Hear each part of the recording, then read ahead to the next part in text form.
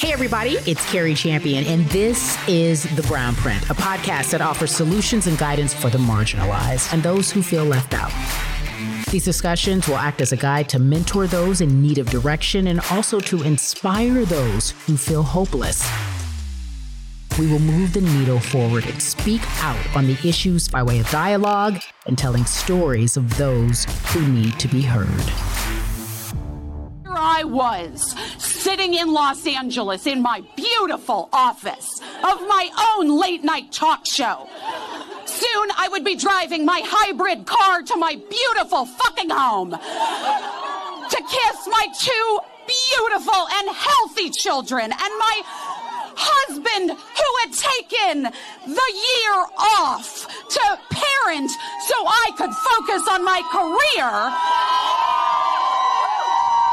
And I have all of this, all of it, because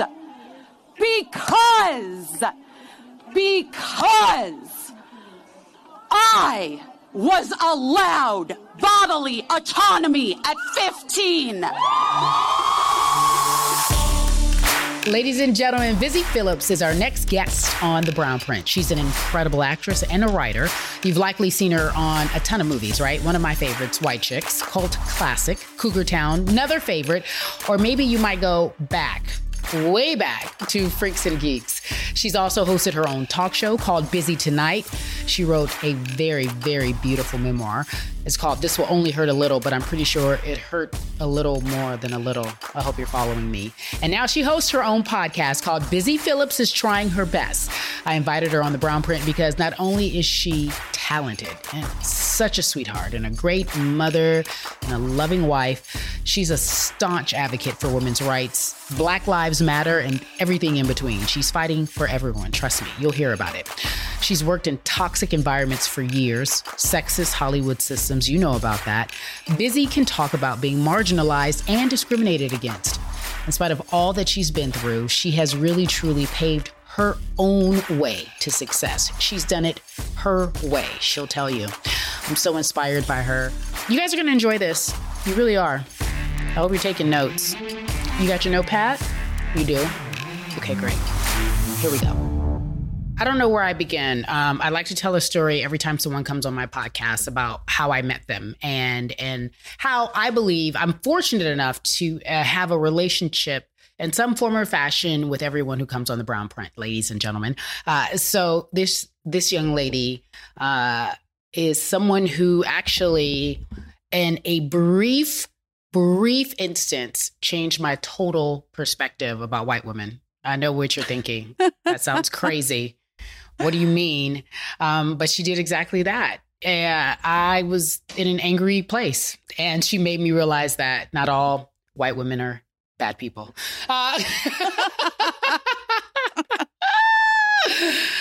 Oh gosh, the incomparable, the actress, the wonder mom, the great wife, everything else, the businesswoman, the entrepreneur, Busy Phillips on The Brown Print. Busy, I do have to say that about you because I really truly was angry for a very long time. Also rightfully so, Carrie. Do you think so though, Busy? Did I deserve that? I mean, yeah, I think you have the right to feel any way you need to feel about the women that you've been, subjected to and the way that they've treated you. And I think that there is a thing that white women have done, sort of centering themselves for years. So it makes sense to me. That's beautiful that you said centering. There's this comedian. She has this Netflix special, Sam J. Have you seen that? I haven't watched it. Oh my God. Can I just tell you, my agent, Lori Bartlett's going to kill me because she sent it. She represents Sam J. Okay. And she sent me that special before it came out. And she was like, Busy, you have to watch this. You have to watch this. And Carrie, you and I talk a lot. You're like, when do you have time to do X, Y, and Z? The first thing that falls off for me is watching things. Yeah, well, that makes sense. That's the last thing on your mind. I could see that. Totally. I have to watch the special, though. she says this funny joke about white women. And it reminded me of what you just said about centering. She goes, I think I'm not a feminist. I think feminism is really about white women and they don't care about anybody else. And that's fine. She was like, but they should just say that. Instead of acting like they care about all of us. Yeah. Yeah. I mean, I think that's like a very valid point. And there's been a real reckoning, I think, with feminists and becoming like understanding what being an intersectional feminist is. And then, like, have you heard the expression TERF? Which is like transgender exclusionary radical feminist. Mm-hmm. So like there are feminists that are like J.K. Rowling's bullshit, like she's a TERF. Yeah. So there are degrees to which, women, especially white women, have looked out for just themselves as women, right. Not all women, Maybe with socialization, you taught me something, and I'm not kidding you. When you talked about how you grew up, I was like, well, that makes a lot of sense. And if I change my perspective and try to imagine, and I'm not saying that all white women or all white girls grow up the same way, but there is some real truth in having certain relationships with your mother versus your father, and how you, even in every community, in how you socialize as an adult. So with that said, I want you to tell me, I'm curious, how does one grow up and say, I want to be an actress? Like you probably knew at a young age you were an artist. When did you know? I mean, early, but I also come from a long line of would-be performers, like I'm not part of any famous family. Sometimes people mistakenly think I'm part of like the famous Phillips family. Yeah. I'm not. My mom's a real estate agent. My dad's an engineer, but they're both retired now. But my mom did do high school theater. She wanted to be an actor, and she was accepted to the Circle in the Square Theater in New York in the early 60s or late 50s. I don't know. And her parents, sort of told her that it wasn't an acceptable move for a young woman to make, that she needed to go to college and have, a different life. And so she did. And I know that was always something that she regretted. And my sister and I both were very, we were hams. We were like those little kids. You see it. I see it now as a mom. I'm sure you see it with some of your friends' kids. There are kids that just sort of demand attention in a good way. Like there are kids that demand attention in a really bad way. And then there are kids that like, you're just like, that kid is really funny and weird and wants to entertain me. And that's what I was like. I was just like a weird little entertainer. How would you entertain your family? What would you do? I mean, it was definitely like lots of songs and dances, like the theater thing was really important to me, and doing school theater, that was like a lifeline because I wasn't a great student. I had ADD that was, mostly taken care of, undiagnosed, not medicated or anything. And so I struggled a lot in school, but the thing that always kept me going was being a part of plays. And I remember like I had a teacher at one point say to me, like, Busy, I don't understand how you can memorize all those lines, but you can't memorize your times table. And I was like, I don't know what to tell you. It just interests me. Yeah. Right. So that was like, it was like a lifeline for me. And I just always had, I don't know, I think a little bit like you, like I always just had this idea of goals. Like I was a very goal-oriented person. Like I want to move through this place that I'm in right now and I want to get there, and I just didn't think that it was unreasonable for me to move to Los Angeles and be on a television show. Like I just thought that's obviously what's going to happen. And it did. Okay. Wait, so you leave from Arizona, wrong or right? Right. At what age? I graduated from high school in Arizona, and then I went to Loyola Marymount University here in LA. Okay. And I just immediately hit the ground running and was like, how do I get an agent? How do I get a manager? And I was like determined to get an agent or a manager in Scottsdale when I was in high school, because I knew I needed to move to LA with things on my resume. And so this woman who was like a manager out of the back of her house in Scottsdale, that's my manager.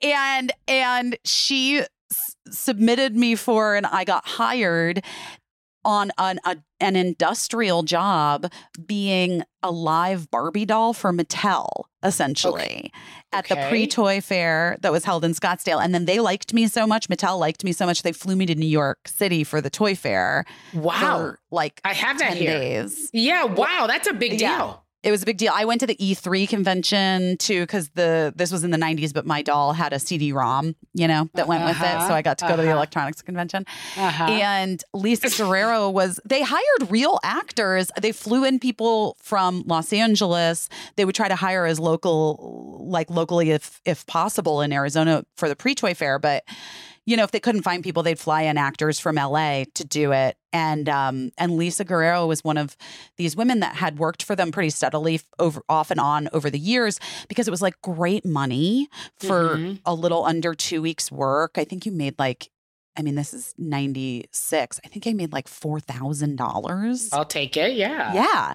It's hard work because you're at basically a convention all day, but there's no publicity around it. They actually didn't want any publicity because it's about their toys that are coming out in the future. Yeah. So no one knows you did it. You know what I mean? Yeah. So when I would go to New York to do it too, I did it for 2 years, I think, in a row. Yeah. The actors that were doing it in New York were like Broadway actors. Wow. Who would make that money. And it was like great money for 2 weeks, when you're trying to make it in New York. Okay, so then wait, I really got to tell you, I'm fast forwarding. Freaks and Geeks gets picked up. You start doing movies, and you became one of my favorites. In a classic, I'd like to say, White Chicks. I mean, White Chicks lives on, man. It still is like cult classic. It's a cult classic. And can I tell you, Carrie, we had more fun making that movie. First of all, normally movies take I don't know, 3 months to make, right? Even like big budget ones. I feel like they don't take that long. I mean, sometimes I guess 5 months, 6 months. This one took forever because of that makeup that those boys had to sit through every day. They were in 4.5, 5 hours of prosthetic makeup every day. But we did have the best time.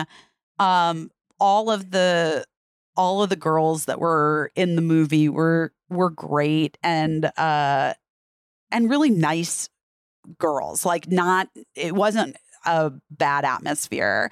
And then the weigh-ins are just so great. They're just I just respect what they do. You have to. Yeah. Well, I also respect that they're so loyal to people that they've worked with for. Yeah, but also the guy that was Marlon's assistant on that movie directs movies for them now. You know what I mean? They're not it is in their family, they help mentor members of their family who want to get into the business and bring them up, and give them chances. But it's also people like Mike, who was an assistant and, now is a director, because, that's a rarity that a guy would go from being a big star's assistant to directing him in a movie. You know what I mean? Unheard of. But they have no pretense. Marlon has no pretense about that job that you used to do. You don't do that job anymore. Now you're a director, it's not. He doesn't see him as his assistant still. I don't know. Yeah. It's cool. I have to ask you this, though, because, this podcast talks about, it's about your life and how you've been able to overcome, how you've been able to make it. And your story is absolutely beautiful. And it's not one that to me sounds of privilege, because you are a woman, and a woman in any industry is always working harder, I believe, and more than likely dealing with, these outside demons, I like to call, that we don't always talk about because it's unheard of. We've been socialized to be so kind and sweet to people who are mean to us. When you look back, what was the lesson? Well, I think there are a few things, and it's a thing that Mark, my husband, and I talk about too. When you're an artist or you're making things or putting things into the world, you have to think about what it is that you want to do. What is your purpose, right? Do you want to entertain people, real people, Carrie at home, or, people in the Midwest, or do you want to be cool to the executives and a group of cool people in Hollywood I mean, I don't know. Some people just want to be cool and they make decisions based on that. Like, I feel really proud that I've been a part of projects as an actor, and then even with my talk show, that really resonate with people. And do the like cool kids of comedy in Hollywood think that I'm cool? I don't fucking care. I don't know. Probably not, you know? And the same thing with Mark. Mark makes these like romantic comedies with his partner, Abby. And, you know, occasionally like we have some of those friends that are like that cool crowd, you know, in Hollywood, and they'll offer a part to that person, or, you know, they'll be like, you know, it's just really not my sensibility. I really can't. I don't know. You know, and I think that that's it. On one hand, it hurts. You want to be accepted by people you think are cool and doing good work. But on the other hand, I don't know. I'm grateful, and I like that people around this country like really connect with things that I've been a part of, like White Chicks. It's such another world for me. Like, as you're talking, I'm all like, I would not have, I guess, yes, because within every industry, there's another industry. There are layers and what I like to call industry on industry crime, you know? So I wouldn't have thought that but it's true. Would have felt like they only want to do, yes, I can see it now that you say it. I'm all like, oh, he's a cool actor or she's a cool actress. I could totally see that. They want to be cool. I could see that, but that's just my judgment on it. I know nothing, first of all. And it's also like historically been like a boys' club, I think, especially in comedy. Yes. And I think as a woman, I just have felt always expendable, you know, and always like, you know, I mean, look, here's the thing that Keenan gave to me. You know, he was like, if you have any ideas, like always bring them. My door is always open, you know? And like for a man like of that level to say that to a 22-year-old actor in this business at that time is like unheard, you know, it's pretty much unheard of. And it wasn't in any shady, like, I'm just going to say this. Yeah, he wasn't like, it wasn't gross. Sit on my couch. It was literally like, you have good ideas. Yeah. You have good ideas. If you have any ideas, bring them. Like, you know, and like, I think that isn't, I think that's a thing that happens a lot with men in the entertainment industry. And I don't think that happens so frequently with women and younger women in the industry. That's why I love what you do with mentoring young women. We got to give back to each other. We're so women are so competitive. It's crazy. It's enough too. Like, by the way, but we've been conditioned by like the patriarchy and by dudes to think that like there's only room for one of us. Mm-hmm. And we never even considered like, wait, that's stupid. Well, you know that you led me there, because if I, you know, in my brief history of maybe wanting to act and do some things, whenever I would go out for a role, because if you live in LA, people, it just happens eventually. It's like, you should be an actress. I am no good at all. But whenever I did go out, I would always get compared to other people that whatever fit the requirements, the comps, if you will, as if we're buying a house. So I know that you have your comps. Like you know, you and so are up for the same role. There's like a bevy of girls, or maybe 3 or 4 girls, ladies rather. Oh my God. You're always up against. And did you like them or not? Let's be honest. Do you want to hear who I lost like two? I think I lost 2 parts to Tracy Ellis Ross. And she doesn't look like you though. I know, but like this just in. But here's the thing. Carrie. I think that they're, and this is the problem. And this is where it all lies, like, in the difference between like, and why comedy I think is a boys' club, and why I think we still have a lot of work to do for women, right? Men in comedies are like allowed to be whatever they are. You can look like Jason Segel and be like the lead of a comedy movie with like and Jason's not a bad looking guy. We're friends and I've known him for a million years, but like, that just doesn't, you have to be Kate Beckinsale to be the lead of a comedy. You know what I mean? Like in Hollywood, by Hollywood standards. Break that down for me. You have to be what? For a guy, you can look like anything. And for a girl. Yeah. And for a woman, like a lady, you have to look like Katie Heigl. You have to look, Katherine Heigl, or, Mila Kunis. Like, she's like, these are like incredibly beautiful women. And, I think that, I don't know. I mean, I don't know. I actually just don't know. I think that for a long time, I was trying to, like you say, like you have your specs, right? Yeah. And I would say that just like the roles weren't sort of open enough to being, to allowing female actors to be as quirky as they are in those roles. It was like, well, we're just looking for like a hot girl who can like turn a joke, and a hot girl who can turn a joke is a fucking talent. Let me tell you, like Mila Kunis, she's a hot girl that can turn a joke.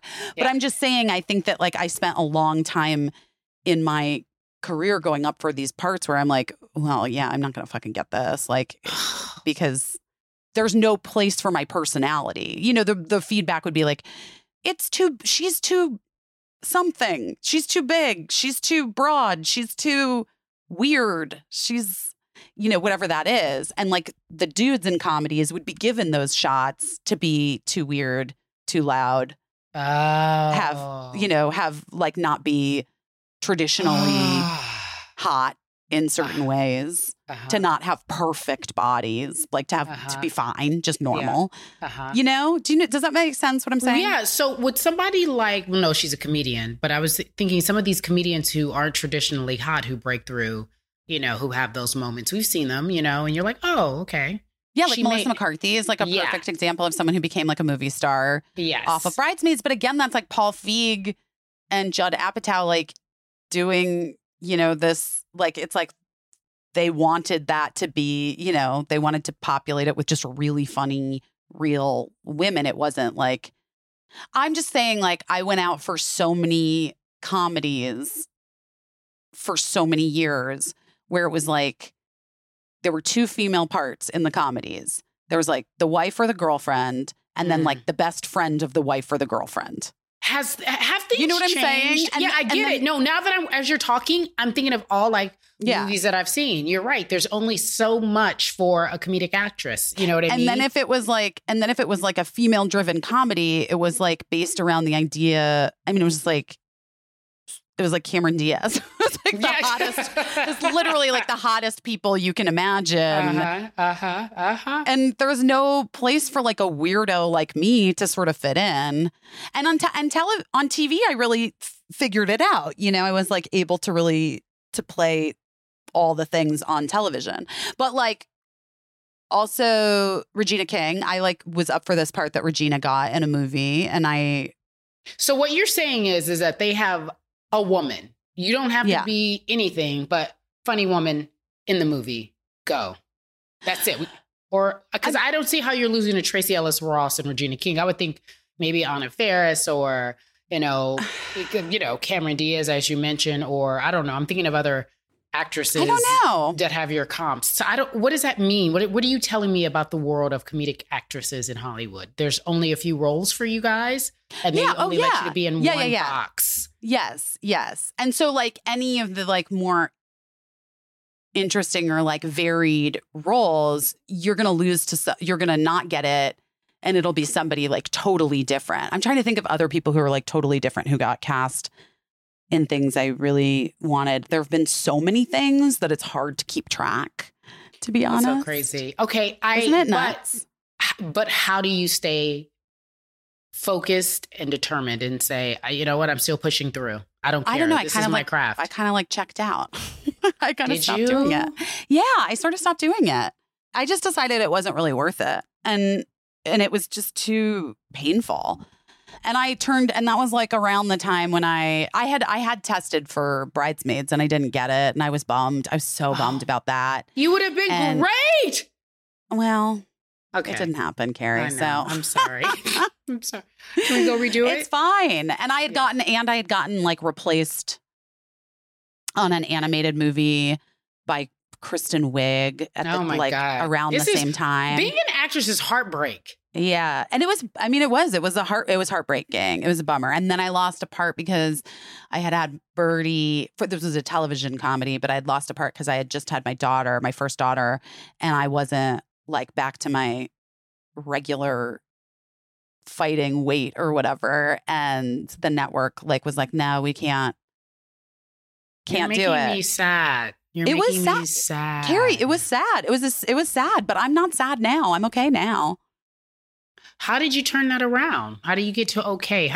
Someone's listening to this and they are a struggling actor and they are actress and they think you've made it. They're watching your IG stories and watching you live a life and they're like, damn, this woman has done shit I wish I could do.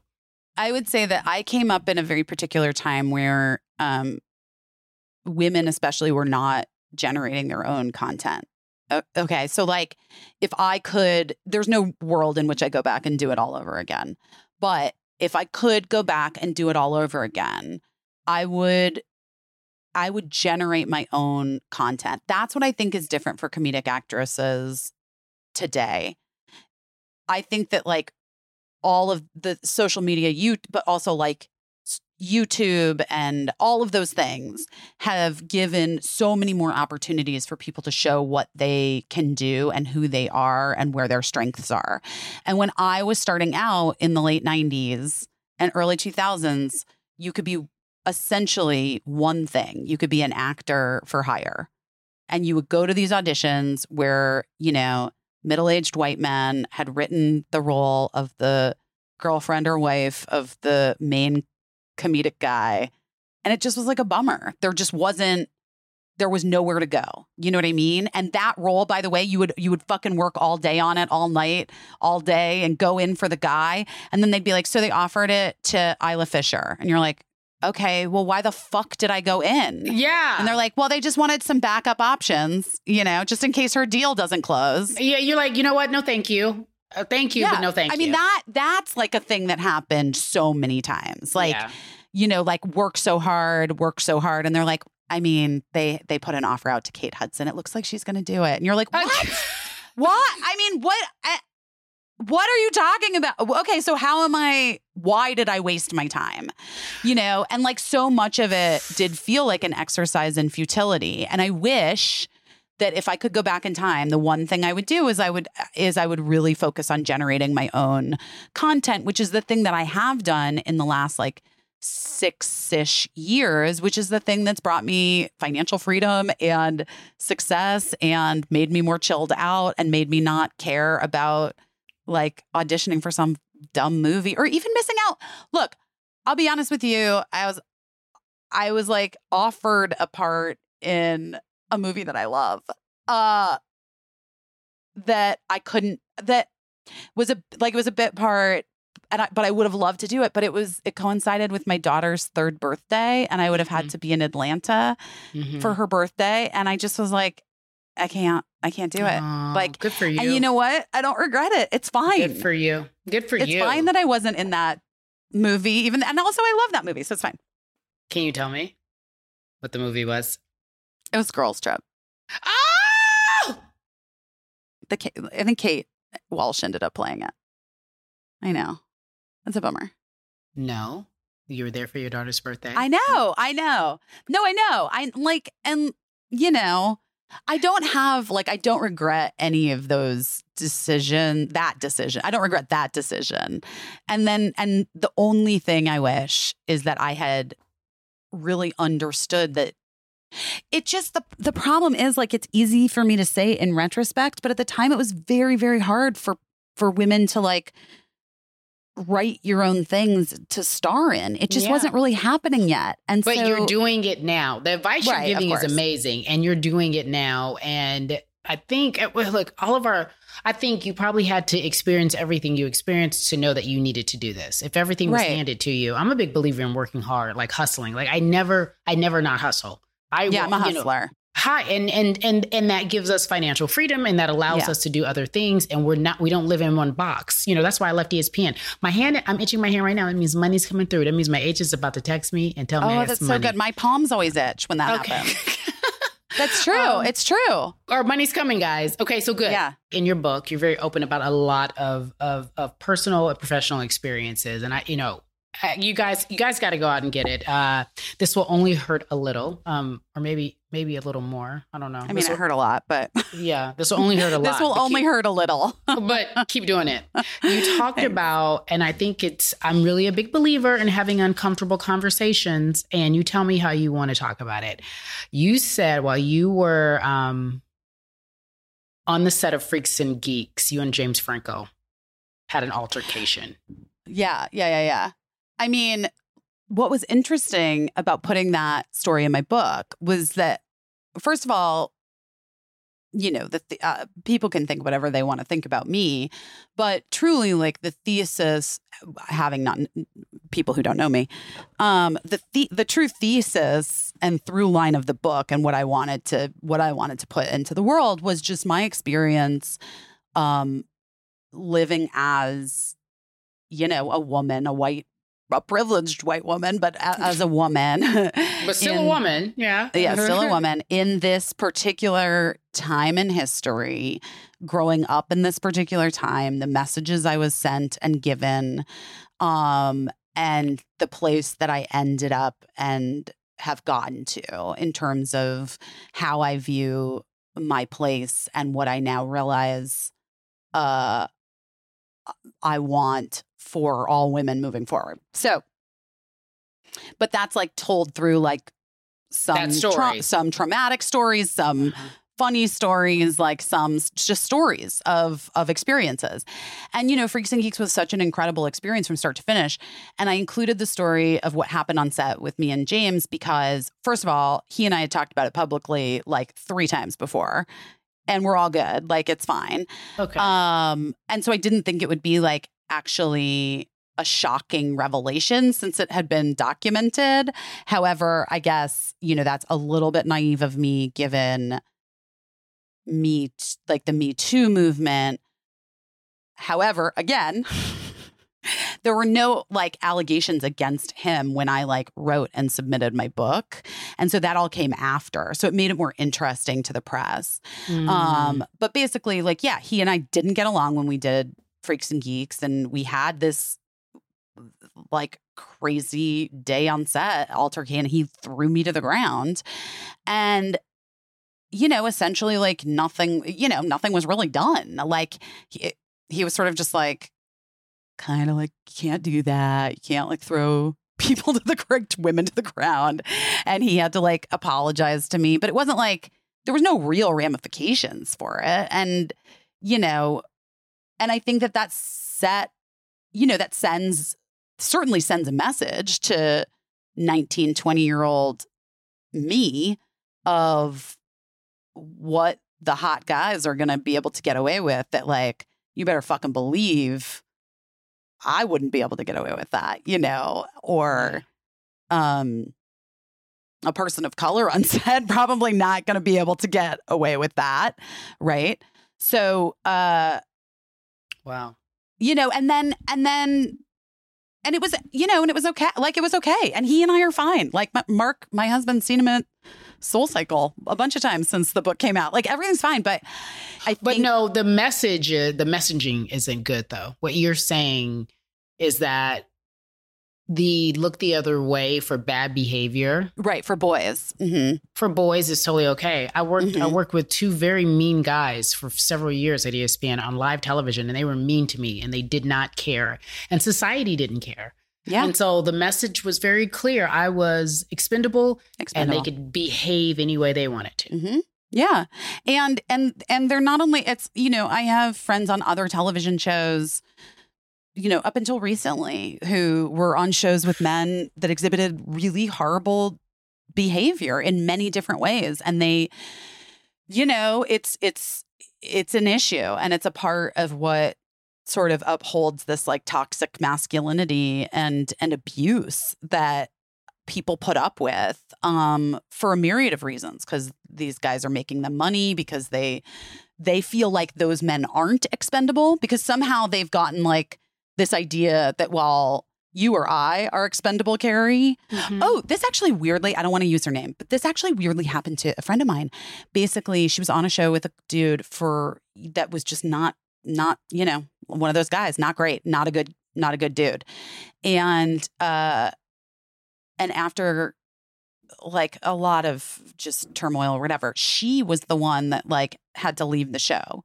And of course, because they like replaced her with some young woman that they thought whatever. And the fans hated it. And the person coming in had an insurmountable job because she couldn't do what this other what my friend had been doing forever. And then they went back to my friend and like had her come back on the show. And I think it like just illustrates that. I think that people still, even post Me Too, they really do have this idea that like, for whatever reason, men are special and singular and women aren't. Like, and women are just, they're, we're a dime a dozen and like we will just be replaced. And it's just not true. It's just not true. But yeah, what upset me though, back to the Franco story in my book, what upset me though about how that was the thing that like the press really glommed onto was that I felt as though I had written this like incredibly personal book that went through all different facets of my experiences. And the only thing that the press wanted to write about was the movie star, kid that, and I was just like, still? Like, guys, can you just write about me? This is about me. It's my book. Yeah. I'm centering. Yeah. Because it's my own fucking book. Anyway, but I think it's an important thing to keep talking about and keep being. I love that you say that you had worked with dudes at ESPN that were toxic and mean to you on air. And the only way that we change it, Busy, is we talk about it and we let it be known. And it comes either at that moment or it comes when we feel a little more free or when we have the right mindset to do it, when we feel safe enough to share. I don't know about you. My hope for a younger generation of women is that they speak to it in the moment. I hope so. I don't think so, though. I think it'll take the generation after. I hope so, though. I hope there's somebody listening. I hope there are people that you shared this story with, that there are people who know you. I know I'm going to share the story. That is, speak up in the moment. In the moment and just say like, this isn't okay. But you know what? I've failed a few times and I went back to try to, course correct. But some of my mentees will say, hey, I'm being sexually harassed. How do you handle it? Or they're saying things to me that are uncomfortable. What should I do? And I said in the most vulnerable way, I said, I wish I had the perfect advice. I wish I could say to you, tell them stop now, don't. I'll go tell on you. But knowing, I said, if I do say that to you, there will be repercussions. I can't lie. You may not advance. You may not keep that apprenticeship. They may not want to help you, and you have to be okay with that. And in that moment, I was like, that's my advice. I said, no one does that to me now. And no one does that to me now. Like I've moved on and I've worked in so many different places and I'm so vocal since I've left ESPN in that short period of time. Even in my last, few years there, nobody would ever do it to me because everyone's like, she's so mean. She's so tough. But I present no nonsense because I don't want any bullshit. I don't want to deal with it. I want to do my work the same way. You want to go home. Remember I told you, I said, Black women, 9 times out of 10, we just want to do our work and go home. We don't want no bullshit. Yeah. I just want to go home. I want to hang out with my family and friends and do the job. And you're right. This generation behind us should call it out in that moment, no matter what happens. You are so right. I think ultimately, though, I think that's a result. I told you when we met, and this is going to be my pivot into the activist that you are, because you are a badass. Sometimes you can't see who you are on the outside looking in, and you encapsulate all of that. Obviously, that's why your children are who they are. They see you and then they take it to another level of freedom because you allow them to be. But when I first met you over Share the Mic, I was really blown away about your commitment to being free and fair for all people. Like, sometimes I'm centering and it could be Black Lives Matter, or it could be, one of the guys who was, many of the Black men who've been murdered. I can be focused on that. But you are all across the board. You're talking about the community, the lesbian, the LGBTQ community. You are talking about Black Lives Matter. You're talking about making sure that everyone, is using the resources. Reproductive rights. Yes. Or even like the voting. Flowers. Yeah. Voting, or the flowers you sent me. They had a purpose. They had a meaning. You know what I mean? Every aspect of what you do literally is about making sure you're giving back or giving someone a platform or giving someone a voice or encouraging someone else or raising money for a charity. Where did that come from? I don't know. I mean, a little bit, I think it has to do with my mom, and that charity and charitable giving was always something that she just integrated into her life seamlessly. It wasn't like a thing that I ever thought was, I don't know, like it just was like a given, that she would be like collecting stuff for St. Vincent de Paul. And she was like delivering meals for Meals on Wheels for a while. And, and she did a lot of different things and was interested in a lot of different things, truly, to help out with. And that our jobs as humans are to look around us and see what other humans need and help out. And like, I don't know. So it's obviously been ramped up, I would say, in the last 5 years since this horrible person became a reality in our government. But even before then, I would say for the last decade, about the last decade, things like the public library here in Los Angeles that provides so many incredible services. People can get, it's not a GED from the Los Angeles Public Library. It's an actual high school diploma. Like, that's fantastic. And it, the library information is the great equalizer, Carrie. That is the truth. Amen. And so that's what I always try to focus on, like a lot of child-based things, a lot of things that help people with education, things that bring dignity, like World Central Kitchen and, good meals, community-based organizations. And I always, and again, like I'm privileged enough, but I also am a working mom. Like I find things that are sort of easy for me to like dip in and out of. And I always defer to the community leaders because they're the ones that are like on the ground doing the work. And in the case of like women's reproductive rights, there are so many organizations and women, and especially, by POC women around this country who've been doing the work for so long, for so many years. They've been fighting this fight. And I truly do. I feel embarrassed that as a privileged white woman living in my bubble in Los Angeles, I allowed myself to not speak up or be involved earlier because of a fear of a controversial topic that I have no controversy in how I feel about. But I just was able to sort of blindly ignore what was happening in the rest of the country because I just felt like, well, Roe will never be overturned. It's a federal, it'll be fine. And I just wasn't really paying attention to what was happening until the last couple of years. And now Nobody was paying attention. Yeah, I know. Nobody. Otherwise, you wouldn't have that man in office. Nobody was paying attention. It is an indictment on our apathy towards others and world affairs. That's all it is. It's such a fucking bummer. But I mean, we have a lot, like, here's the other thing though, like there's a lot of work to be done and there's a lot of places to do work. And and I think people get overwhelmed and they don't like know where to start or where do I even focus? And it's like, pick one. Anyone. It doesn't, anyone. Google anyone, pick one, pick 5 and then start there. And it doesn't have to be overwhelming. It's just start helping. That's it. I've been working with this organization in Hollywood called Holly Grove. It provides mental health services to kids. And then it provides like a lot of family counseling and training. And in the last 2 years, it's provided a lot of legal assistance for people who maybe are not in the country legally, and are afraid of being deported or afraid of, when they drop their kids off at school, ICE being there, those kinds of things, which are real issues, especially in Los Angeles, that people have had to deal with in the last couple of years. And I've been involved with them for, I want to say like 11 years. I've been, and my degrees of which I'm able to participate in their organization vary from year to year. I can, some years I did a play production with them like a couple of years ago when I wasn't working, didn't have a steady job and was able to go every week for 6 weeks and, work with these kids.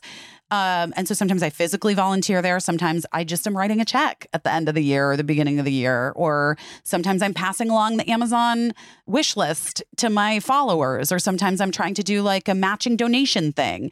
And I just feel like people get this idea that if they can't go like whole hog into a thing, that it's not worth it to those people. But let me tell you, every time even if I've only been able to show up once every 4 months in the last year, that is something. It counts and it matters. It counts and it matters to the kids and it matters to the parents and it matters to the people who are there doing the work every day. I'd rather have a great brief interaction than a long shitty one. You know what I mean? So whatever you can give is great. Okay, so as we wrap this up, I told you how I felt about you and I wasn't lying. Aww. I think you don't understand how great you are and what a true treasure.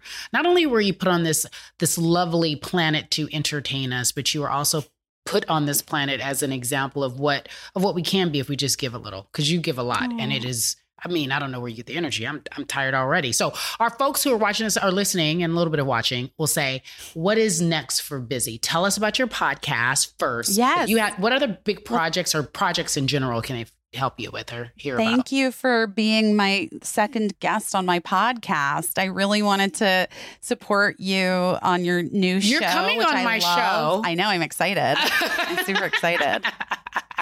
Okay. You got your podcast. So the podcast is called Busy Phillips is Doing Her Best.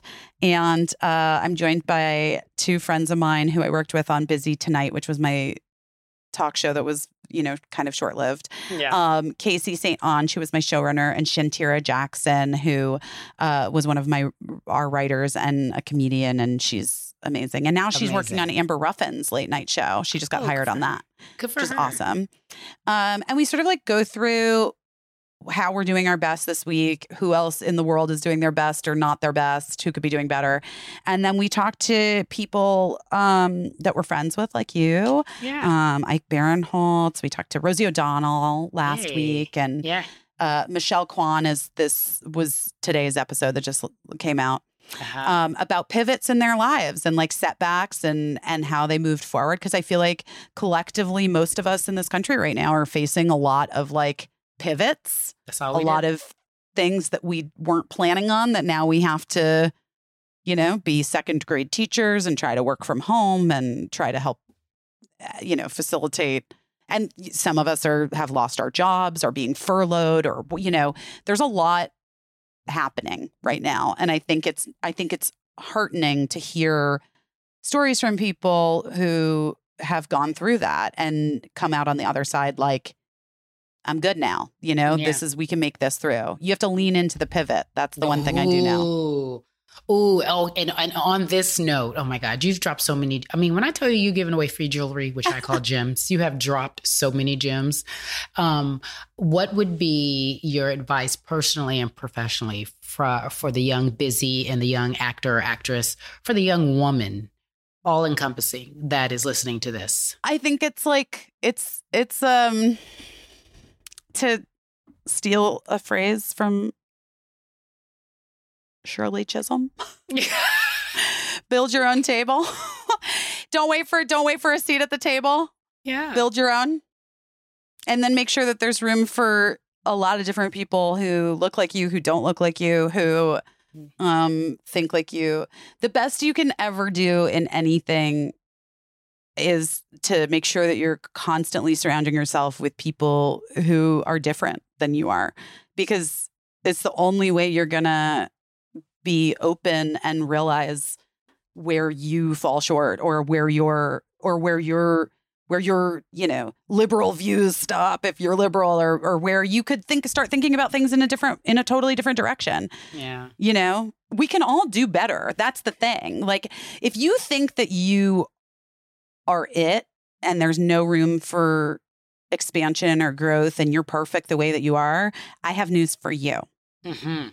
You are not. You're a fucking mess. The next book, From Busy Phillips. You're a fucking mess. You're a fucking mess. The only people who are interesting to me are people who are like continuing to do better and to want more and to seek out how to be more inclusive or like change, I don't understand. Ask questions. It's like, why is it a bad thing to say you don't know the answer? That's one of the biggest problems I have with this jerk that's going to be voted out of the White House soon. Is this insistence that like this like propagating some idea that being the best at everything is achievable or possible or even a good thing. It's not.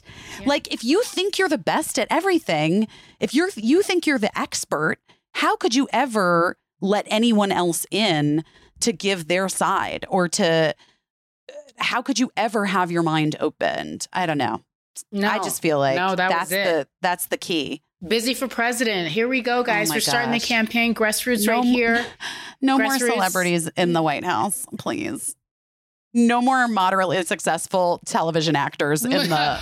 Well, you're more than moderate, so that's why it might be okay. Yes. Okay. Busy Phillips, thank you so much for coming on The Brown Print. Tell us how you get it done. I appreciate you. I just appreciate you. I love you. You're just the best. I love you too. No, you're the best. Now go spend some time with those kids. I will. So when I tell you, as I mentioned, she was giving out free jewelry. Like people just don't give you free jewelry. There was diamonds, there were sapphires, there were all kinds of goods in there. There were a lot of gems. I had a lot of takeaways.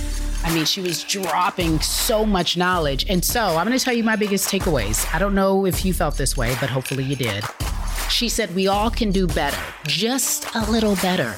There is some area in which I know for me, I am not doing my best and I can do a little better. Information is the great equalizer. I don't know about you, but when I am prepared, I feel like no one can tell me anything, or at least I don't feel like I am not supposed to be at the table. And speaking of being at the table, this is probably the most important. She realized, maybe later in her career, but she realized you have to build your own table and then invite other people who don't look like you to sit with you. Now that is beautiful. Whether it's for women's rights or social justice, Busy is not ashamed or afraid to speak her mind in any form or fashion, as we all saw. And that's something we all can learn from. Busy Phillips on The Brown Print. That's it for this week's episode of The Brown Print. Let's keep the conversation going online. You know I love to go online. Follow us on Instagram at The Brown Print Podcast and on Twitter at Brown Print Pod. Follow me, Carrie Champion, on IG and Twitter. You can find me at Carrie Champion. Don't at me if you got an attitude. Well, okay. We'd love to hear your feedback, or if there's a specific topic you want us to tackle or guests that you want us to have on, please reach out to thebrownprintpod@gmail.com. Again, at brownprintpod@gmail.com. If you've enjoyed this episode, share it with your friends. It helps spread the word. It is so important that we stay active and vocal. We'd greatly appreciate it if you showed us some love by leaving a 5-star rating and a positive review. If you do not, I know you are a hater. Haha. Kidding. Kind of. Not really. Meanwhile, again, 5-star rating and positive review. We need it. It really helps the podcast grow. The Brown Print is a Gallery Media Group original production.